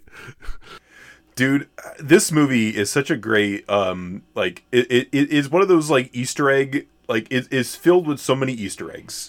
Obviously. Yeah. Like one of our favorites I know is that Billy D. Williams, Billy D. getting paid, and he gets to be Two-Face. Listen, as a Lego. Billy D. Williams only ever agreed to be an '89 Batman because there was a chance he could be Two-Face, and then Tommy Lee Jones got to be Two-Face. No, no, I am glad that he came back for this movie, and I wish he had a more prominent role, admittedly. Me too. But it was nice that he got to play. I have a little set of Lego Batman figurines, and I was like, I need to get a Two-Face, and thankfully they released a Two-Face. So I have Batman, Robin, Batgirl. I have Joker, Harley Quinn, Riddler, Penguin, and of course Two-Face. And the Two-Face one is probably my favorite, just because Billy D. Williams, but also it's just a really cool design. But I also, as a fan of the 66 series, because the first episode I ever watched the 66 series was the Egghead episode. Egghead with Vincent Price, With Vincent Price, and he's a character. He's a character. in this, and he throws eggs. and he gets a like a mech that he drives. It's so beautiful. But luckily, this movie is not just about the Easter eggs. There is a good story to this. Yeah. And this leads me to what I was alluding to earlier. I was thinking about the Super Mario Brothers movie. You were yeah. What's the thing you were gonna bring up with that? So I'm gonna say this. I like that movie. It was I think it was a fun. I'm excited to watch it because I got the disc pre-ordered. Yeah, I can't wait to see it again on disc. It's a fun movie, but but it is like it's almost cut to the bone as far as like character stuff. And this movie, I think, is almost like a better version of that because it uses pop songs. It is definitely a kids movie, which is fine. There's nothing wrong with that. No. It's a kids movie. It's very colorful. It's got the pop songs. I already said that, but like it's a fun movie. But like it's like a nice like 100-minute movie. Mario is like 90 something minutes with credits. Wow. I'm pretty sure. Like so it's like listen like it almost doesn't matter because Illuminations knew how to make the movie. They knew what they were doing. Yeah. But like I think when people go like, what did you expect it to be, and they bring up things like My Neighbor Totoro, Toy Story 2, like some of the greatest anime movies, I'm like, no, okay, slow the fuck down. Let's bring up this movie, which is a really really solid, really good like comedy like children's film. I think it's an improved. It's a better, not improved because it came before, but like it's a better version. I think because it's got the Easter eggs that Mario has, but it doesn't sacrifice the story. And I feel like I know the characters. I know what the character arcs are. And listen, whereas like any movie, not to sorry to cut you off, like any movie that has Jack Black singing a love song, even if it's like a desperate love song from a villain that makes it seem a little dark, it's still such a great song, and it's Jack Black. Listen, it is. Tenacious It is. D Absolutely is amazing. Jack Black's amazing, and that as far as that's the only experience I've had with Mario thus far is listening to that song Peaches. But I'm excited to watch the movie eventually. right. But I like this movie because like again like it's the story of like Batman learning he needs to open up. He needs to expand his family. He needs people in his life. But it's not even just like it's also like because Alfred's always there for him. But he shuts him out. He shuts him out. He doesn't look at Alfred as like a father figure. No, he makes fun of him by having his password being Alfred the Butler with 2 T's, and he goes ha ha ha. I give that Alfred so much credit, man. I think on like it's like one of those Alfreds where it's like all the other Alfreds are okay. I understand why they're helping. This Alfred should have left so long ago. The first thing that happens to him is he gets kicked into the piano. Oh, Alfred, I am so sorry. My reflexes are so good. my reflexes are so good. But you know what? He puts up with him because he loves him. I love one of my like other like there's more important things, but one of my favorite things is when Commissioner Gordon retires and we're gonna announce the retirement of Commissioner Gordon. He goes goodbye. Goodbye. And I love that the only thing Commissioner Gordon in this movie is good for is flipping the bat signal. Flip. Which leads me to Barbara Gordon, who's she's a character in this, right? Not that she isn't in other things, but I mean like. Again, going back to my other comparison, like she has a character thing where she's very clear goals, and it adds to the character arc of Batman, where it's like we got to work together, and we have to be a bit more ethical about these things, and because Batman is like, hey, he's not really catching these guys. We appreciate him, but it's a little. But one of my other favorite things too, like little scenes, is where he goes to the Fortress of Solitude and Superman has like the Justice League, but he wasn't party. invited, and then they're like, "Hey, take a picture of us." And it's but even better than that, where he's just like, I have to find a way. I have to make sure they don't see me leave, and he uses his bat Bye. he just leaves and nobody notices. I love it. It's so funny. It's so funny, but it's like. It's so sad because he's lonely. But also like it's the most ridiculously, and this is the thing I really loved, is the ridiculousness of like his conflict with the Joker. played brilliantly here by Zach Galifianakis. Arguably, this is gonna be controversial. Listen, if you want to save me from the Joker fans, please do. But arguably, Zach Galifianakis is the best Joker we've had in a long time. He's a really good Joker. I'm just saying. He's a really Listen, good Joker. nothing against Joaquin Phoenix, who I thought was great in the Joker movie. Yes. Nothing against Barry Keoghan. He's very good in the Batman. I like the deleted scene. He was very good in that. And of course, all the other actors who played that role. But like what Zach Galifianakis gives that Joker is so funny, but also so like on par. Like there's no point I'm thinking, oh, this isn't the Joker. Like this is the Joker. It's like they like what's so brilliant about it is they take that aspect of it, that Joker is always like, I need Batman. Batman needs me. Like Heath Ledger says, you complete me. Like, which again, they reference that again in this movie with that same movie, because Batman's a huge fan of Jerry Maguire. Serendipity. That was so funny. It's like, for a guy that likes to be lonely, you sure do love relationship movies. Oh man, but I love that they amplify that to like 11 and basically make Batman and Joker like have like a relationship. Oh my god! The most coldest thing that Batman has ever said in any movie. You mean nothing to me. Like, holy fucking shit, dude! And the Joker just, his little lip quiver, just. That's more intense than Batman dropping the F-bomb in the Snyder Cut.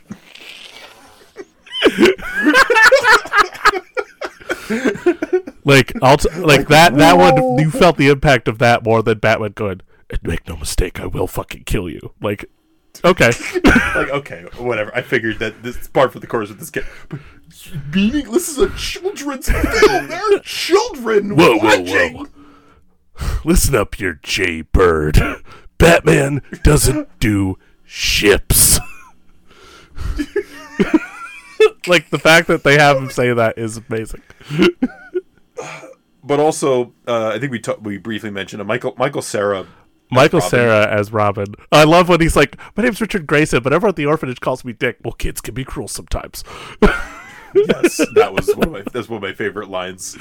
But I also love when like Alfred let in Dick Grayson. And he's like, stairs. Oh wow, stairs. Hello, secret camera. He's got some of the best lines in the whole. Like, his Robin's so funny. Only adults can play dress up. I love where they're like, oh, I like the. It's like I think it's like a Spanish themed Batman suit. He's like, it's culturally Insensitive. It's like a mariachi Batman suit. Yeah. I love when he's like, come on, let's go. Oh, I don't know. I gotta ask my new old man, Bruce Wayne. Well, Bruno and I actually have an arrangement where we have co-custody or whatever he says. It's like, yes. And not only do I have one dad, I have two dads, and one of them's Batman. And then like later in the movie, he reveals he's Bruce Wayne, and he's like, oh, my two dads are the same dad. I like how like the emotional payoff too, because Batman's trying to go back to the Phantom Zone. And they're like, because it was a promise. Yeah, that's the big thing too that like this I love about the movie is that it is so silly and it's so funny, but like it has that emotional like core at the center of like, because again, Batman is constantly like, I'm never afraid of anything. I could do things all by myself. I'm a loner. I'm a loner, Dottie. A rebel. But the realization that no, you're not. Even when he tries to be a team member initially, he's like trying to be the leader. Like, everyone listen to Rope while I go out and fight these guys. Why'd you only build one seat? 'Cause I only have one butt. Duh. But oh my god, it's so good. But like when we get to that moment when he's finally like, wow, I'm kind of an asshole. like he's in the Phantom Zone. He's like, you're not exactly a good guy. Oh. Wow. But also, like the other Lego movie, it's a bunch of different brands that are in this too.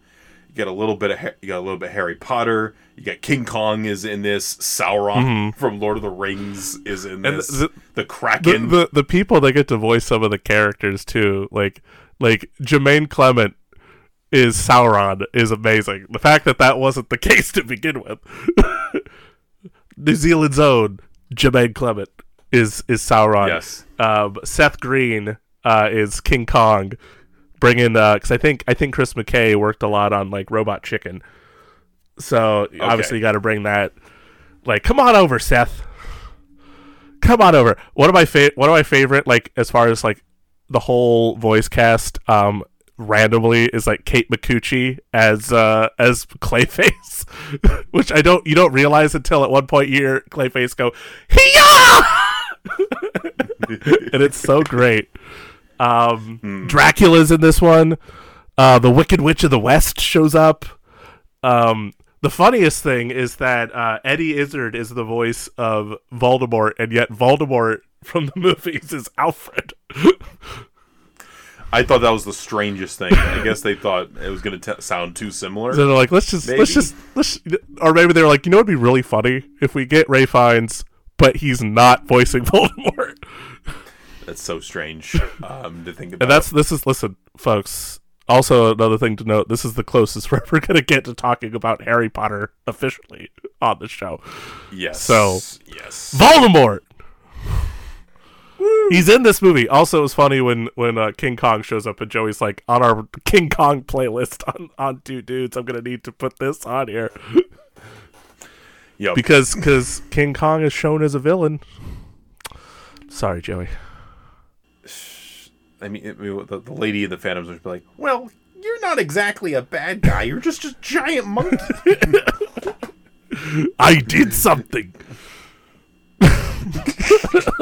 That's such a great line. It's Killer Croc. It's so funny. But that was also funny, too, because this was a couple years after the first Suicide Squad movie. Which they do. One thing that I thought was really funny is at one point Batman's talking about all the different teams he could get to help fight the bad guys. At one point he mentions the Suicide Squad. And then after that he goes, a bunch of villains teaming together to fight a bunch of other villains? That's a stupid idea.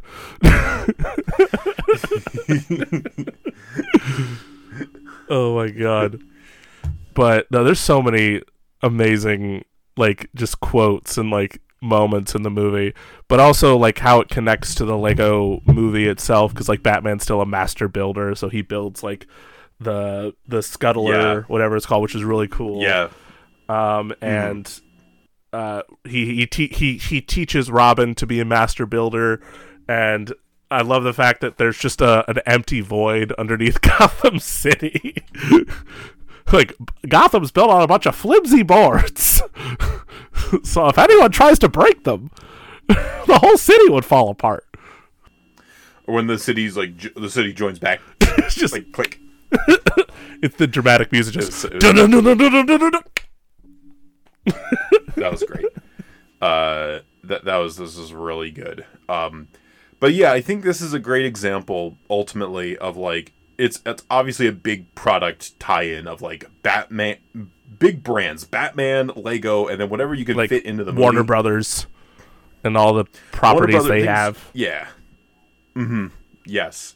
And it's able to tell like a fun story. It's bright and colorful, so like, and again, it's nice too, because a lot of superhero movies are not that bright and colorful, or like they don't sometimes look that good. So it's nice when you have an animated one and it's just like, it looks like this, which is good. I think it also shows that animation's typically a better route, I think, for superhero stuff in general. Not that the live action stuff doesn't work, because there's some that are just amazing, as we talked about. We love a lot of live action stuff, yeah. But like, just with that medium, I think it works really well, just because you can get a little bit crazier, because there's that almost inherent fear of getting too cartoonish with a lot of superhero movies. That it's a little bit I mean, sad. I mean, think about. I mean, it was a movie that we haven't talked about. Spider-Verse. It's incredible. Like, it might be the ultimate example of like, yeah, animation. This is the stuff you can do with animation with these fantastic concepts and such. But also, I think it's like I was saying earlier. I think it's just a great example of like it's the whole point of it is really like there's nothing wrong with the over the topness of this stuff. I think prime example is that early on in the movie, like Batman comes off as like a loner, dark, serious, which is parodied obviously because he's like kind of a petulant brat. Especially the Alfred, like, you got to go to the gala for the retiring of Commissioner Gordon. No. No. Like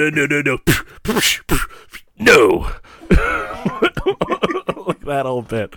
But like later on in the movie, or even like, the little bit where they reference the shark repellent spray, he's like, that's useless. Later on in the movie, we get the onomatopoeia back. He's got, a whole team of colorful superhero teammates, and he's teamed up with the villains to fight the Warner Brothers franchise villains that were in the Phantom Zone, like Jaws and Medusa. Now that Jaws is Warner Brothers, but there's Velociraptors. There's Universal references too, which is just funny. It's a T-Rex. But like Jaws shows up to try to attack them, and they use the shark repellent bat spray. And he goes, "That's not as useless as I thought it was." And it ends on a colorful, catchy pop song that they made. It's like obviously there's that amazing Batman song that I think one of the members of Fall Out Boy helped make. It's like, who always pays their taxes? Not Batman. Da-da-da-da-da-da-da, Batman. Which is a great song. It's so catchy. But then there's the great song at the end. It's like a catchy, like kind of pop song. It's like, we're not related, but here's good news. Friends are the family you can choose. And Batman gets to rap on it. Alfred has a guitar solo on it. But like it shows just like the change that I think needs to happen, where like these kinds of movies just need to really just go for it. Mm-hmm. So I'm happy when those do, whatever, DC, Marvel, it doesn't matter, like when they're willing to just kind of embrace the silliness without having to point it out a million different times. Like, right, that's a lot of fun. And I think ultimately that's kind of what this movie's going with Batman. Like, listen, Batman's been dark, Batman's been serious. Maybe we're kind of done with that. Not to say that, every dark and serious version doesn't work. I mean, I love the Batman, but also the Batman remembers that Batman needs to be theatrical and operatic and sort of like, oh. And there's also funny parts in that movie, like the thumb drive. The thumb drive is great. Drive. But it's also like there's enough Batman, different kinds of Batman things for people to watch. Yeah. It's also like, it's kind of like thinking about Spider-Man. If you like, like there's the animated stuff. There's, obviously the MCU Spider-Man. Also, there's the Venom movies. Venom. Venom. I still listen to that song sometimes. There you go. But I also can't believe, speaking of the music, that we didn't mention the theme from the 66 movie in the first half really that much. That really just iconic. Like it's referenced here as well. Like the music in both is fantastic.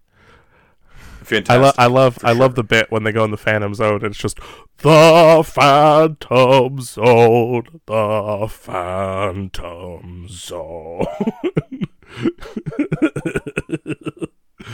So great. But it's so good. But the sad part about this whole thing is that, at least for a while, this does kind of feel like a finale. I said this before, like it does kind of feel like a finale of this whole thing, because this is like, as far as theatrically released Batman stuff, like this is it. This is the last one for a while. We'll have Batman 2 in a couple of years. We'll have Brave and the Bold a couple of years after. And depending on how good they are, maybe we'll bring them up on the show. But I do want to just I want to say two things. Not that I'm just trying to wrap it up, but like I feel like it's important. I feel it's a good movie, but I don't think there's anything that Like as far as this specific one goes. I mean, I think we covered all as far as what it represents. I think we've cover the bases. But like this has been a journey, really. Like doing this. It has. So I want to say a couple of things. I want to say first, thanks to Gifford for just suggesting the first episode to begin with, and then making me go, "Oh, hey Joey, what if?" And to Joey, thank you for allowing this just to happen. And even if, again, I like not to completely paint you as someone that just hates Batman, but like I did feel like at times I had to like maybe make it so that it seemed somewhat convincing, but you had a good time, and I was enjoying enjoying my time obviously doing it, and yeah, and again, I don't think you hate the character at all, but I'm still grateful that you were like, yeah, you were game, I guess is what I'm saying. Yeah, I mean, I think it's the same way with like King Kong stuff. I'm like, oh boy, here we go. But I don't. Well, I think the difference is I never was like, why doesn't King Kong just do this? This is true. I'm just messing.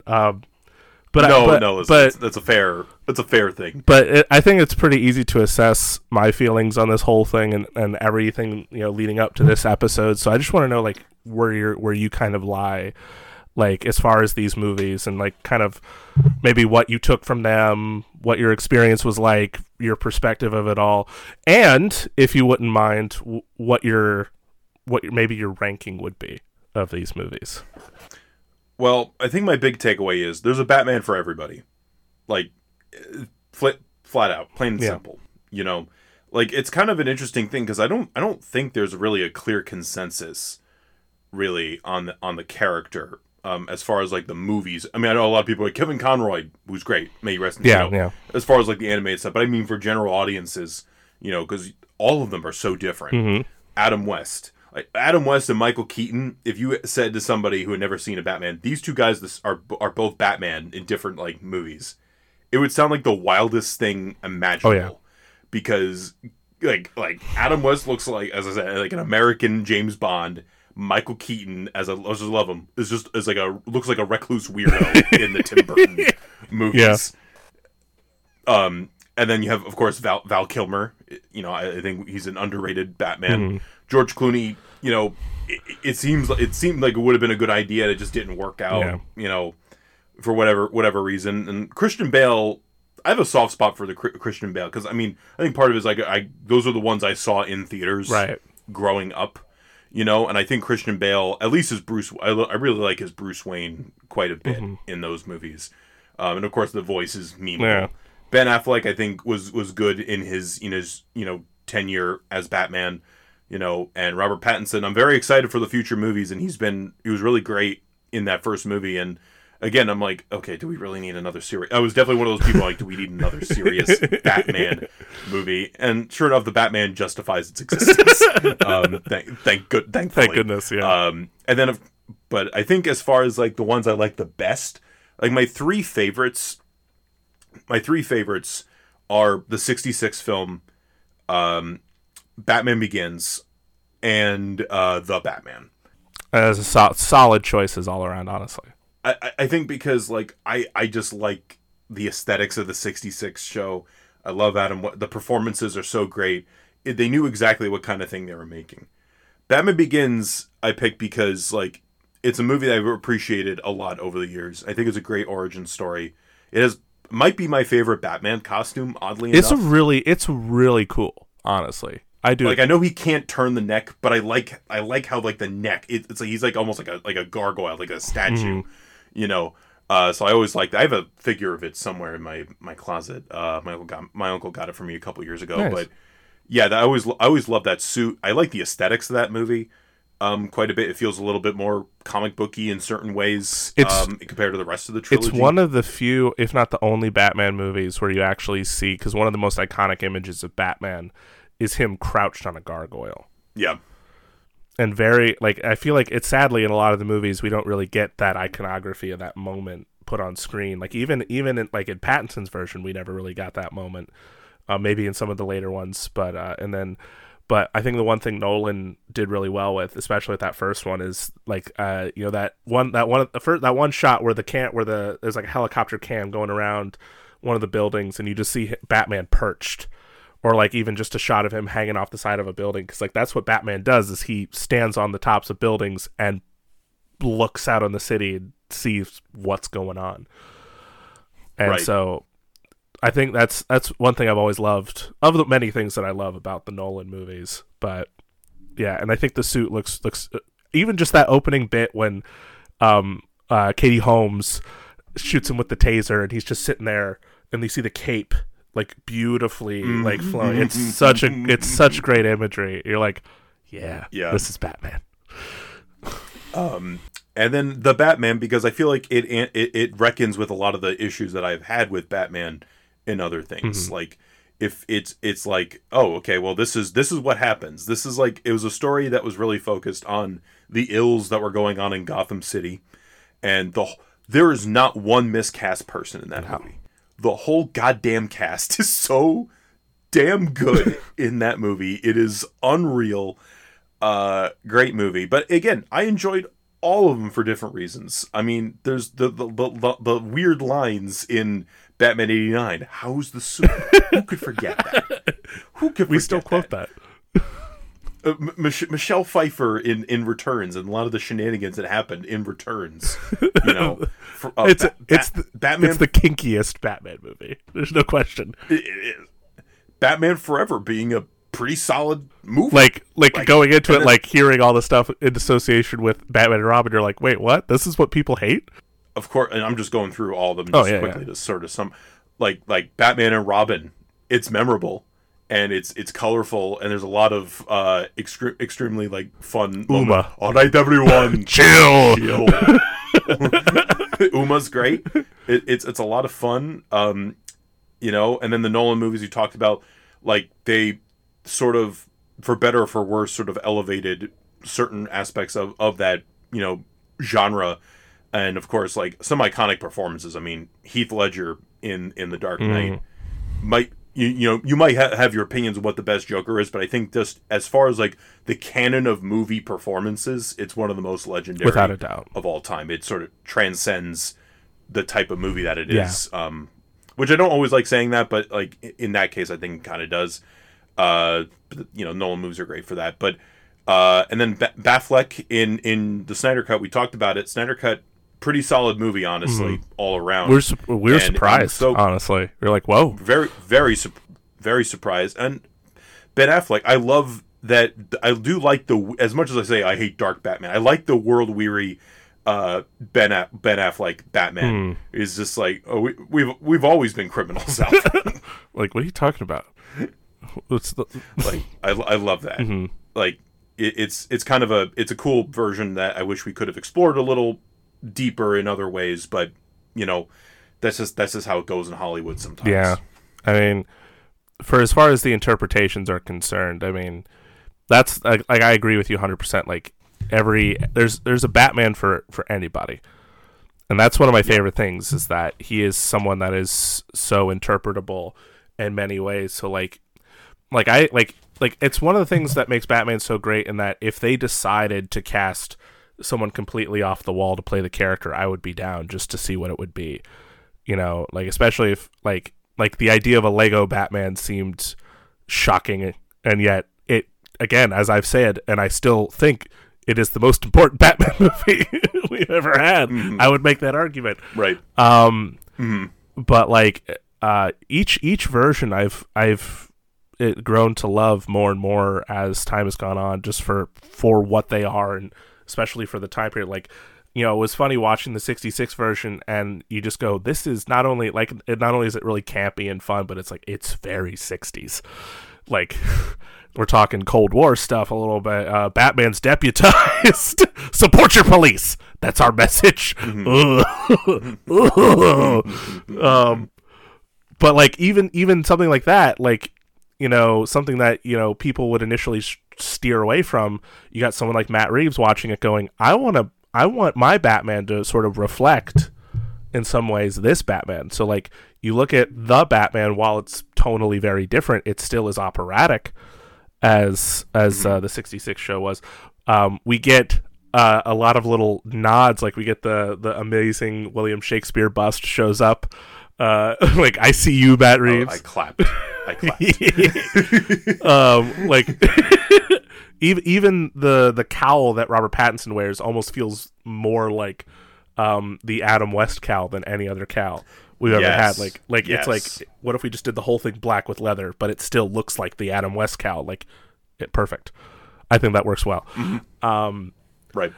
So like someone who was a fan of that era of Batman decided, you know what, I'm gonna like, even the fact that the villains that show up in the Batman are the same villains that show up in the 66 film, because Catwoman shows up, the Riddler shows up, who's our central character villain wise, the Penguin shows up, and oh,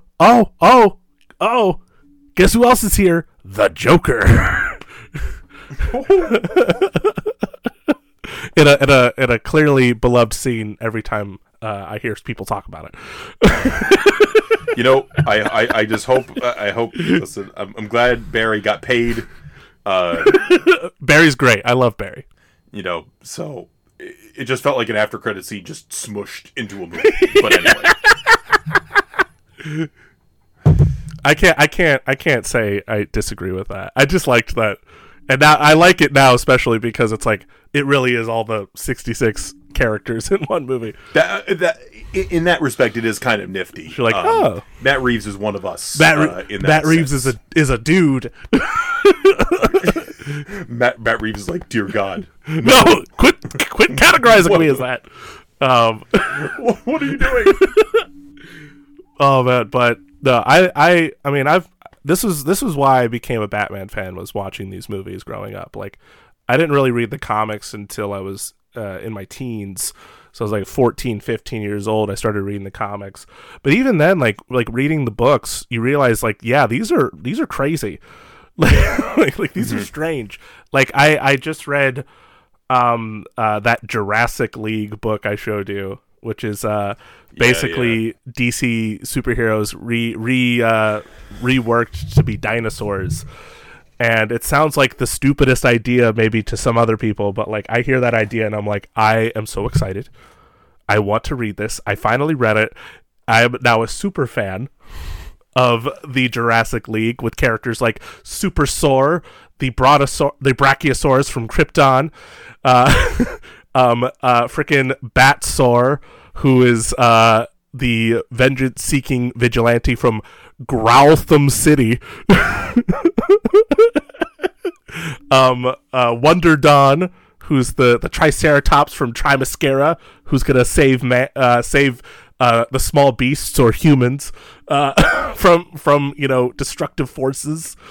Right. So I mean, like, I think I've one thing, especially with Batman, that I've appreciated more is just how, like, different each version is, but how much, no matter how different it gets, it could still really work.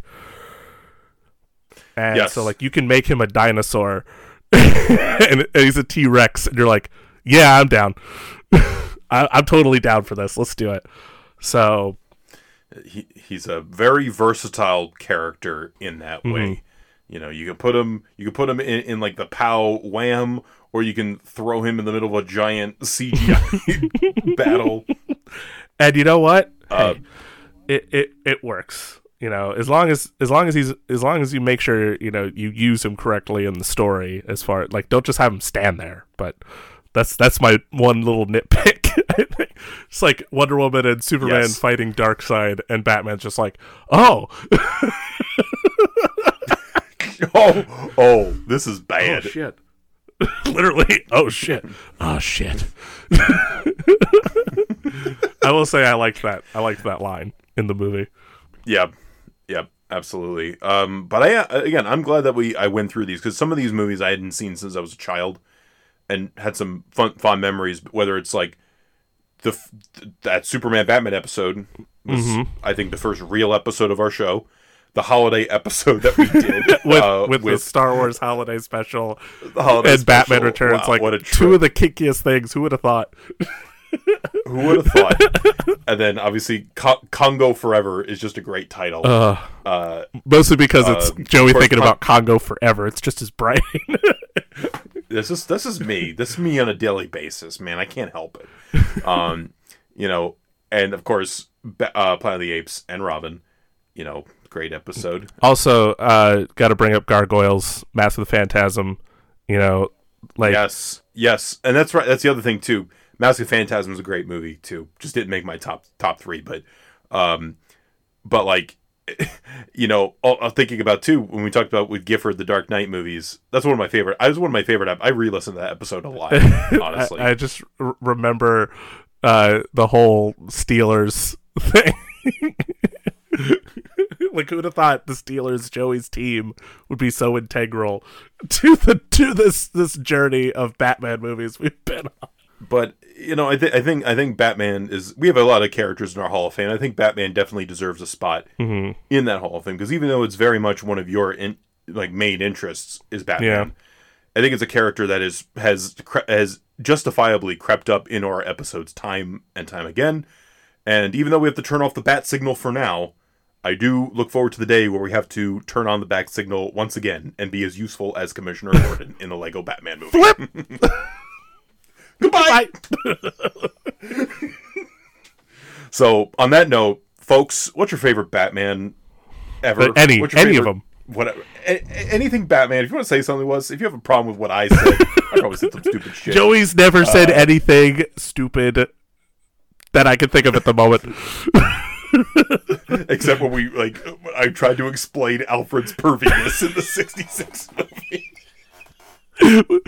It's okay, it's Alfred. It's Alfred! No, that's even worse! That's even worse! No! Alfred, stop! Let him kiss without you watching!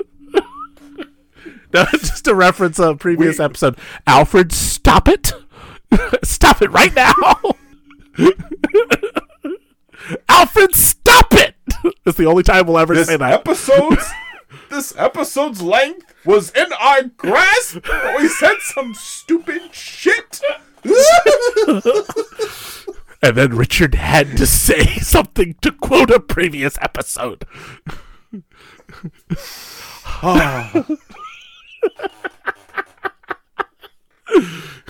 Jolly good service aboard this yacht. I did something.